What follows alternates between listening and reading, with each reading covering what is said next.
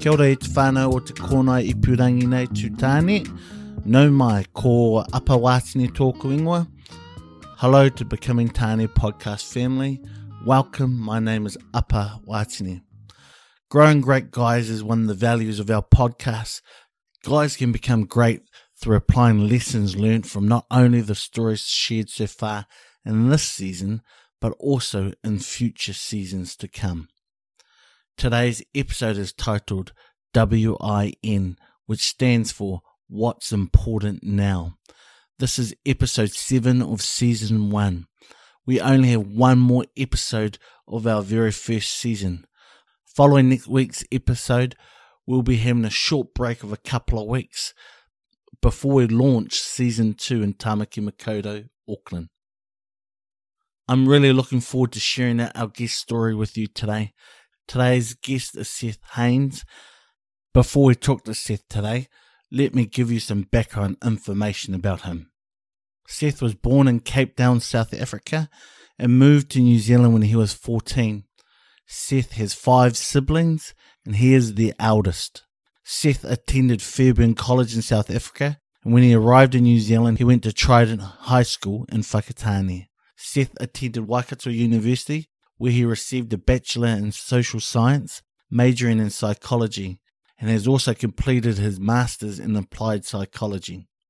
Seth has worked as a talent finder and a talent advisor with Consult Recruitment, organizational psychology and business consultant, and business psychology consultant with The Effect. Seth has been married to his wife Kate for 3 years. Kia ora Seth, nā mihi ki a koe, I whakawhiti kōrero ki au I tēnei rā. Hi Seth, thank you for speaking with me today. Hey, thanks for having me up, I appreciate it. Okay Seth, I believe that we are who we are because of the sum of our life experiences. So Seth, for you, what 2 events in your life has had the greatest impact on you? 2 events, yeah, that's a big one. I would say the 2019 Rugby World Cup, South Africa winning, but hey, I think there's a few things that should probably precede that. Yeah, look, it's an interesting one. I think when I'm the oldest of 6, and in my family we have triplets, right?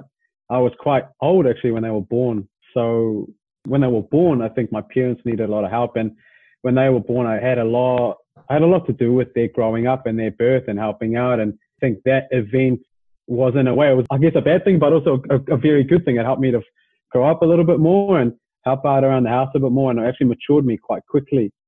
In terms of some other stuff, I know when I was a little younger, when I was in primary school, actually, I had a bit of a brush with the law. I've never really told many people this. I actually went down a bit of a pathway just once or twice. I actually got caught doing some illicit drugs once with some friends. I've only done it once and once since, and that was a lesson. It was a hard lesson I learned, and my parents, I think seeing them and their reaction, I was a good student, a straight A student, played loads of sport, and it was a blip on my radar. But actually, I'm thankful of that bad experience. It actually turned out to be quite a good experience for me later on in life. It was a lesson that I learned then, and the shame and the guilt and the humiliation that I felt. And I know in a South African family that humiliation that your parents feel is sometimes even greater than your own. And just to see that I disappointed them was a lesson that I learned. But subsequent to that, it's actually shaped a lot of my worldview and actually opened me up a little bit more to experience things. And yeah, it was tough at the time, but looking back on it and the conversations that I've had with my parents subsequent to that, it's been interesting. So yeah, I would say my brief brush with the law, maybe. How has that shaped your worldview? Can you share something more about that? I think what I've noticed when I was younger, and potentially when I went to university as well, I noticed that there were 2 types of kids, right? One, there was the types of kids that were opened up to experience from a young age. Their parents gave them good lessons in life. They experienced things, whether it be alcohol or social encounters, and they really thrived in areas when they had more freedom. They were given more reign at university, and you really saw them thrive because they were able to experience these things a little earlier in life. And then there's the second group, which I felt, and my perception was that they maybe hadn't experienced as much. They were quite closed off to a lot of experiences in their life. Now, I'm not saying they should have done drugs at an early age. It's not at all what I'm endorsing. However, what I am saying is that I noticed in their lives that they had largely been sheltered to a lot of that worldly experience that I think is so valuable. And when they came to uni, a lot of them subsequently kind of came off the rails, but that freedom was too much. And because of that, I found myself in the first group. And I always thought to myself, if I ever raise kids, and I try and instill this in my siblings, is to go out there, experience life, and learn the lessons. Because I think that worldly maturity actually shapes you, shapes your influences on life. And ultimately, for me, it made me a better person. So I'd like to think that I'll make others a better people as well. Having triplets, that would have changed your world. Yeah, interesting one. I think first and foremost, you learn at a young age quite a lot about babies. So yeah, how to feed them, burp them, clean them. I mean, now I look at it and my wife says, it's prepared me quite well. But I think from that age, it was me and two other siblings, three of us, right? And we got the lion's share of our parents' attention. We got things that we needed, probably in abundance. To be honest, probably spoiled to a degree. When you have to share it with six, suddenly you realize that the world isn't about you. You learn to appreciate the fact that there are other people in your bubble. But at that age, 13, you're the center of your universe. And suddenly you learn to realize that there are other people that are at the center of their universe and you have to let those people in. Suddenly that time and that love and affection needs to be shared. And it's a lesson that you learn quite harshly. I mean, in the beginning, you probably rebel against it like anybody, but over time, it teaches you to open up and to be more generous, I think, with your time and your parents' time as well. So yeah, probably that, learning to share maybe from a young age, and not just physical things, but psychological elements as well. Kia ora e te whānau, Matu Taira here from Arise Movement. I want to share this amazing opportunity with the brothers listening to Becoming Tāne right now to join us on a journey of discovering and redefining what it means to be a man. The Arise Movement is all about providing men and high school age boys with a safe space to share authentically about what we're dealing with as fathers and sons and in the many roles and responsibilities we have in life. Our mentoring and initiation program will empower men as well as mentor and initiate boys into manhood. This program will provide experiences, workshops, and opportunities for fathers and sons, uncles and nephews, men and boys to develop and gain skills necessary to navigate manhood in life. The main intention of the Arise Movement is to empower men and boys to be free and fully self-expressed, to ensure women and girls are safe and secure, and whānau are strong and thriving. Now, if this kaupapa resonates with you, I invite you to take action to create the life you really want for you and your whānau. If you're keen to get involved, you can find us on Facebook at the Arise Movement Facebook page. Matika, maranga, it's time to arise. Welcome back to the podcast. So when you moved to New Zealand, what was that experience like for you? I can't speak for my parents so much, but definitely for me, it was out of this world. I mean, I went from not really knowing anything about New Zealand, not even having heard of New Zealand. I mean, outside of rugby, suddenly, I'm having to research this and research that, and mum's throwing things at me and dad saying this. And that before you knew it, the year's gone and you're over here in Ohope Beach in Whakatane. Yeah, it was wild. It was crazy. And I think initially there was probably a bit of teasing. The excitement wears off. And then, you start to miss the things that you've been so accustomed to for 14 years. And over time, you get used to it. But yeah, initially it was exciting, but then it becomes challenging because you realize, hey, this isn't a holiday. You actually need to bed down and do schoolwork and go to school and play sport. And then there's that whole rigmarole of adjusting to school and your teenage years, which is tough. I mean, I'm speaking for myself.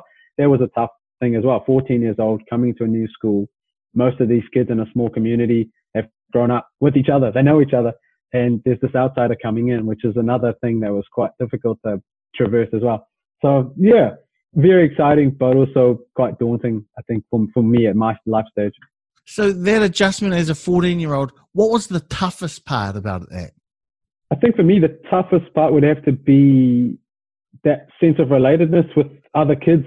It took me a little while to find that. I think when you first come and you're an immigrant or you're somebody from another country coming to school, it's exciting, right? But over time that wears off, and suddenly everybody then goes to their own little friend groups, and you're sort of left standing in the middle there. And they realize, hey, this isn't just an exchange. The guy isn't going back to South Africa. He's staying here. So then you have to find that social group that's yours, that you connect with. And that took a little while. And that was probably the most challenging part. At that point, I would have to say that I wanted to go back. Once I'd gone beyond that, I'd considered even going back. We were in serious discussions about me going to live with family back in South Africa because I hadn't quite found that. And it probably took about 6 months to a year for me to fully find a friend group that are still to this day are best friends of mine. What was that thing that you were able to connect with? Tough question. I would say initially it was probably, I guess, the geographical boundary. So a lot of those people lived in Ohope Beach with me. We traveled on the bus. We got to connect with each other.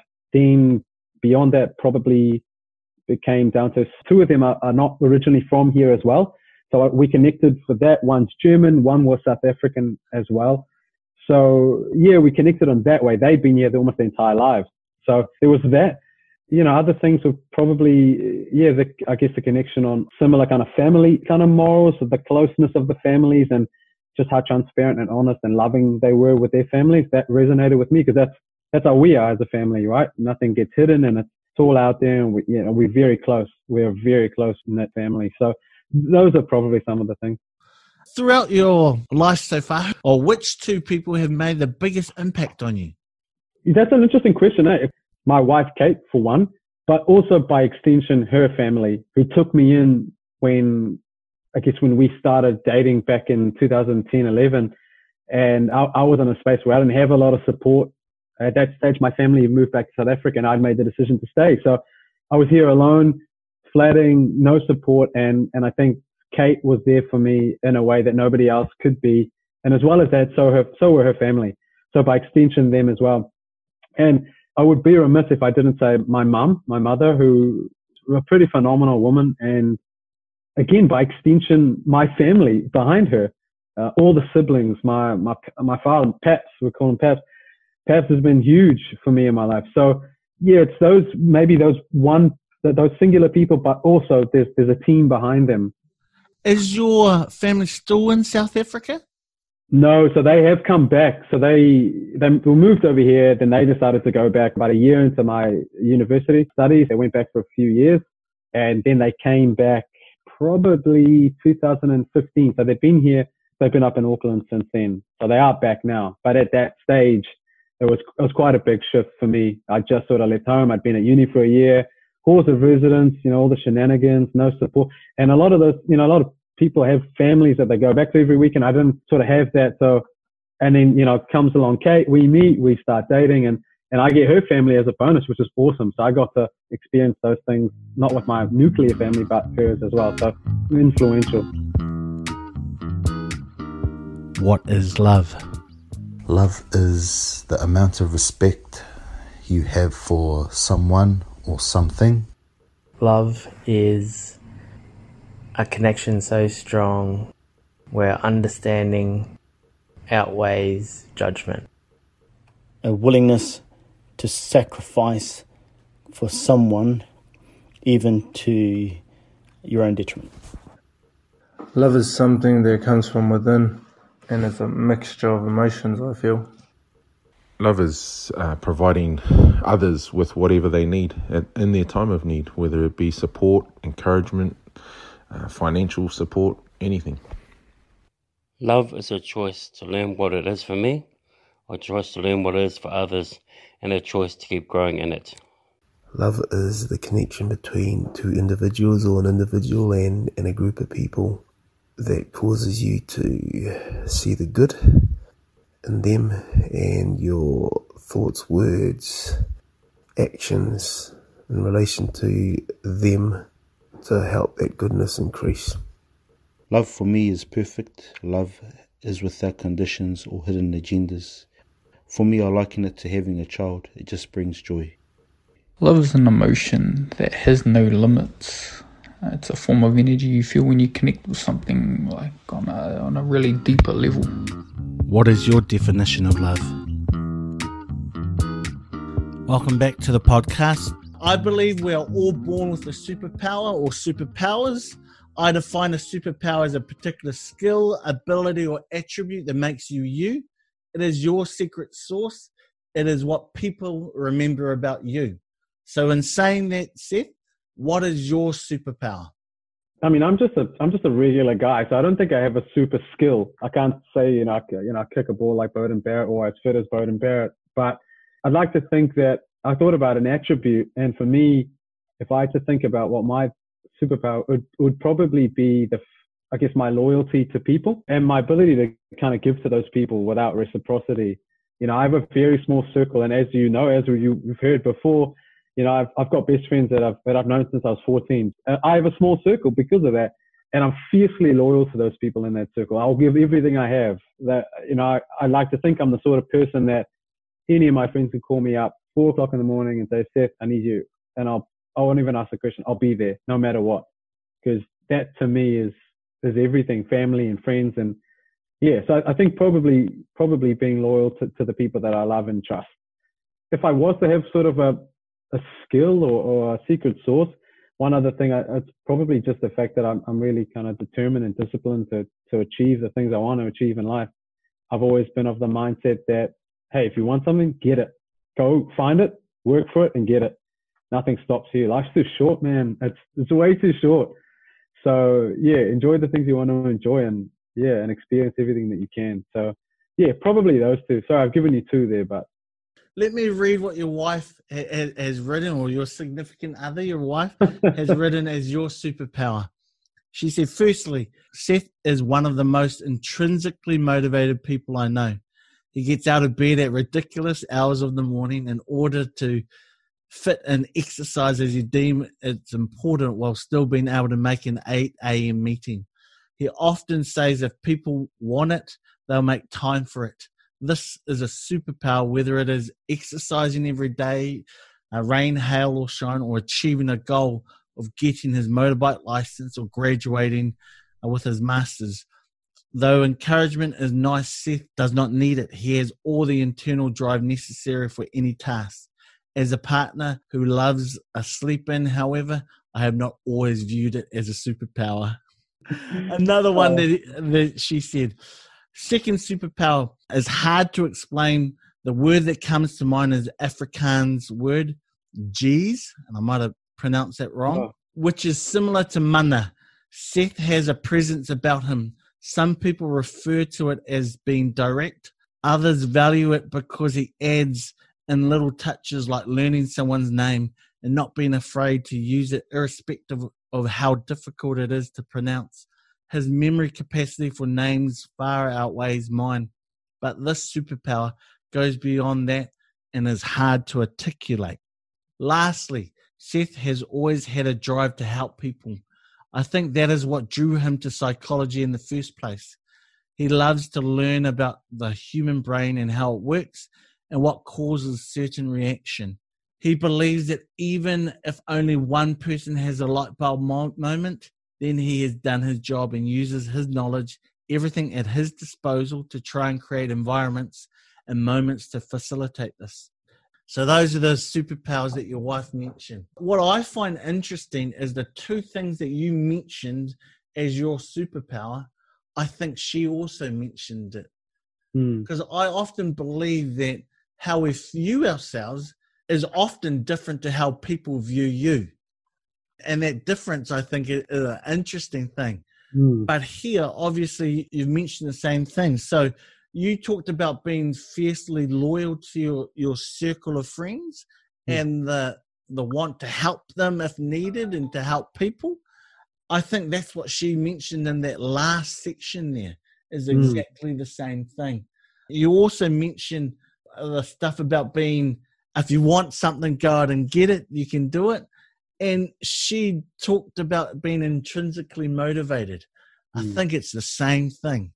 Can you explain what that African word and pronounce it properly for me? Yeah. So in Afrikaans, we call it gees. Ah, there you go. It's an Afrikaans word. It's called gees, and it translates to spirit, or in a way, if you had to think about it, it's mana would be the best, probably the way we would think about it, and I guess from the New Zealand cultural context. But yeah, it's just about having that feeling that without saying anything, with just that engagement, you leave feeling like, hey man, that guy, he just has it, you know? That's a pretty humbling thing to hear, actually. I mean, I never really thought that I was that person. Yeah, so that's what Hess is all about, that spirit. On your business website, your company is called The Effect. It identified that your speciality is psychological risk assessment. What is psychological risk assessment? It's a relatively up-and-coming area in safety and health and well-being in organizations. And essentially, if you think about it like a coin, right, on the one side, we have traditional health and safety, which is traditionally captured physical risk in the environments, right? Slips, trips, falls, wires, that sort of stuff. And we all know that stuff, right? We took a box and we hide it, and we protect our people from it. And in some spaces, we 100% need it. Now, on the other side of that coin, we also have psychological risk to our mental well-being, to the stuff that we use more often, which is the brain. And that's what I do in organizations. I help them to understand and establish what those risks are in their environment. That could be bullying, it could be abuse, it could be high stress, it could be a lack of adequate leadership. It could be a number of things. Remote and mobile working conditions, for example, COVID-19. So all of those things pose risks to our psychological health. And what I do is go in and help them understand that. We do an analysis, we generate reports, and we make suggestions for work streams, how they can implement to protect their people so that they can thrive at work. That's it. So it's just the flip side of that health and safety coin. So going through the whole COVID-19, I could imagine that you could have been very busy.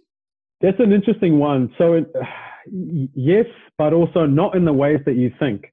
So, I mean, for a lot of people, I mean, COVID is a survival space, right? We're in a space now where a lot of people are just getting by, right? So I use the analogy with somebody they're just getting their head above water. They are treating water and they're just getting their head above the water. Once they have the opportunity post-COVID, post-lockdown, and integrating back into work, and they're able to walk into the beach and suddenly, enjoy the sunshine and the fresh air without having a struggle to breathe, then they can start to think about, hey, actually, the next time this happens, how are we protecting ourselves? What are the risks in our environment, and how can we best protect against that? But at the moment, we're so primed for fear. We're primed for COVID, war rhetoric, fear, survival, and that in no way can good decision making be made long term for the protection of people when this is happening. So yeah, I guess in a way we've been busy, but not in the complete risk sense. I'm sure that in time we will 100% be putting more of a focus on psychological health in the future. Interesting. You talk about fear, and lots of people struggle with fear and how to manage fear. Do you have any advice in that space? Yes, the fear complex, I think in the likes of COVID stems. I mean, what is fear, right? Fear is an acute stress response. That's the brain going, do I fight this stimulus or do I run away from it? And it's impacting us by increasing stress in the body. Now, if you think about what COVID's doing, COVID is increasing that tenfold. Where that stems from is that people are often focusing on future state. They're often worried about things that are outside of their control, and it's inducing fear state. So asking a lot of questions like, what if this happens? Could this occur? What's going to happen in 6 weeks? Focusing on a lot of unhelpful future state thoughts. And what I've been trying to help people with is trying to get them to focus on what's important right now. What am I going to be focusing on that's within my control? Because at the end of the day, by trying to overcome future barriers that we have no control over, that is inducing worry and anxiety and stress. And so I tell people, don't focus on those things. Focus on what's within our control, what we can do right now, and that will give us a sense of accomplishment and autonomy and mastery, right? Basic human needs to survive. So that would be my tip, right? Stop unhelpful future state thinking. And if you ask yourself, it's good to think in the future, but if you think it's unhelpful, stop, cut it, come back to the now. I talk about the WIN question, right? WIN, what's important now? And I leave that with people.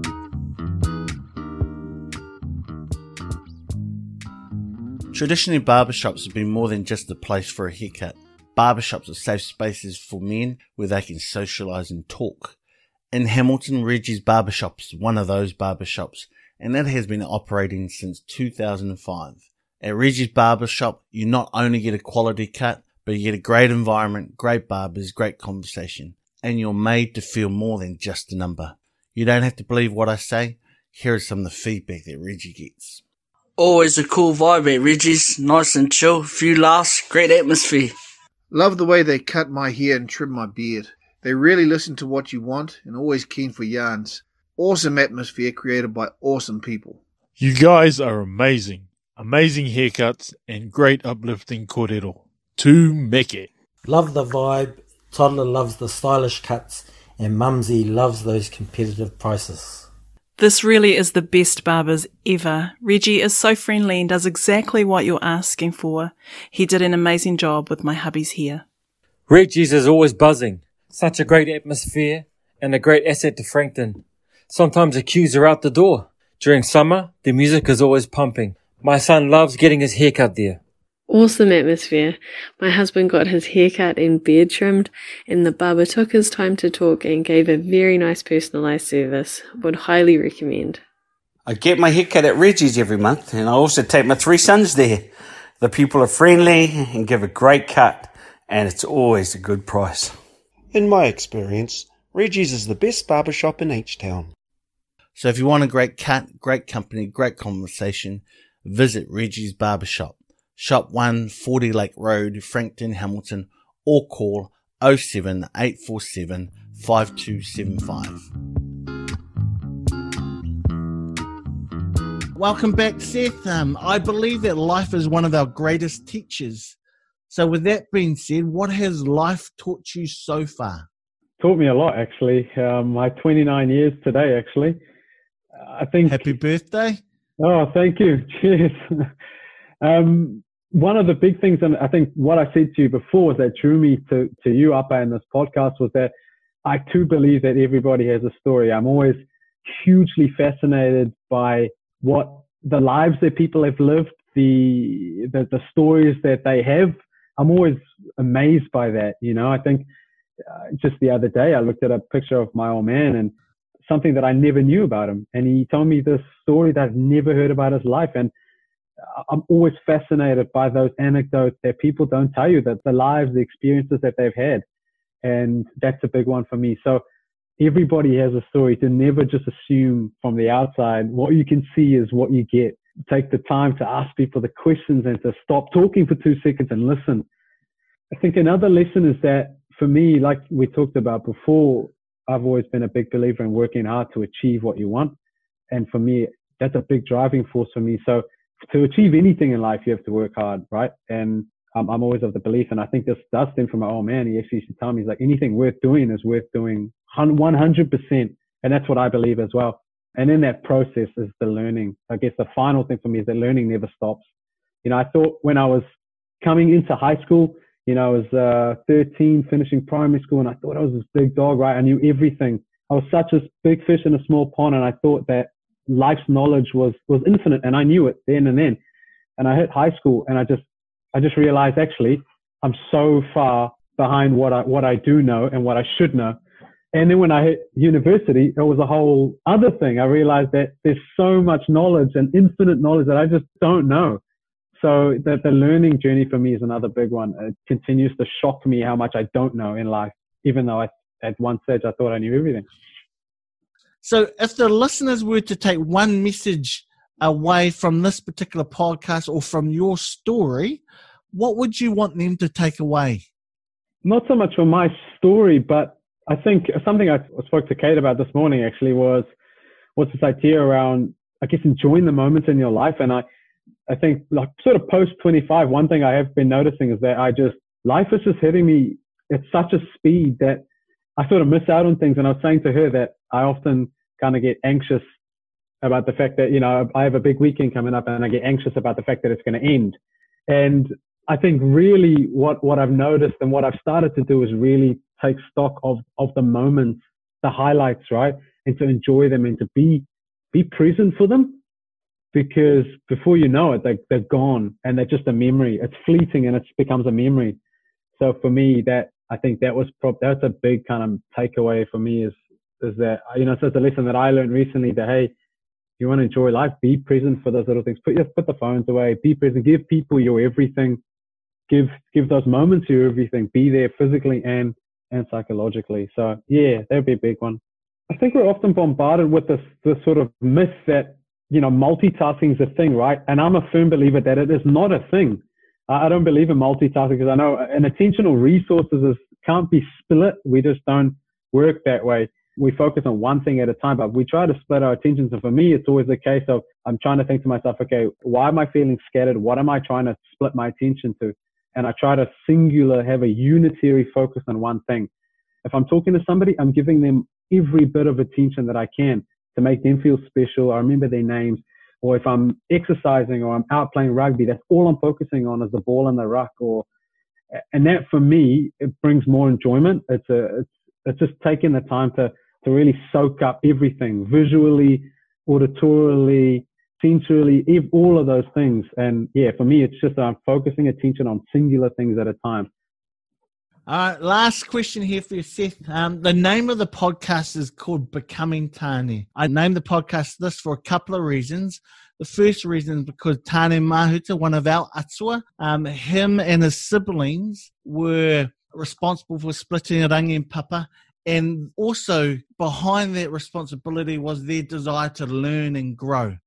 And also Tāne being the Māori translation for the words man, male, and husband. So in your mind, what does it mean to become a man? When I was sort of thinking about that, I never really think of what it is to be a man specifically. And I'm sorry, my answer's probably going to disappoint you a little bit, but I think rather it's like, what does it mean to be a person, right? And what does it mean to be a good person, hopefully?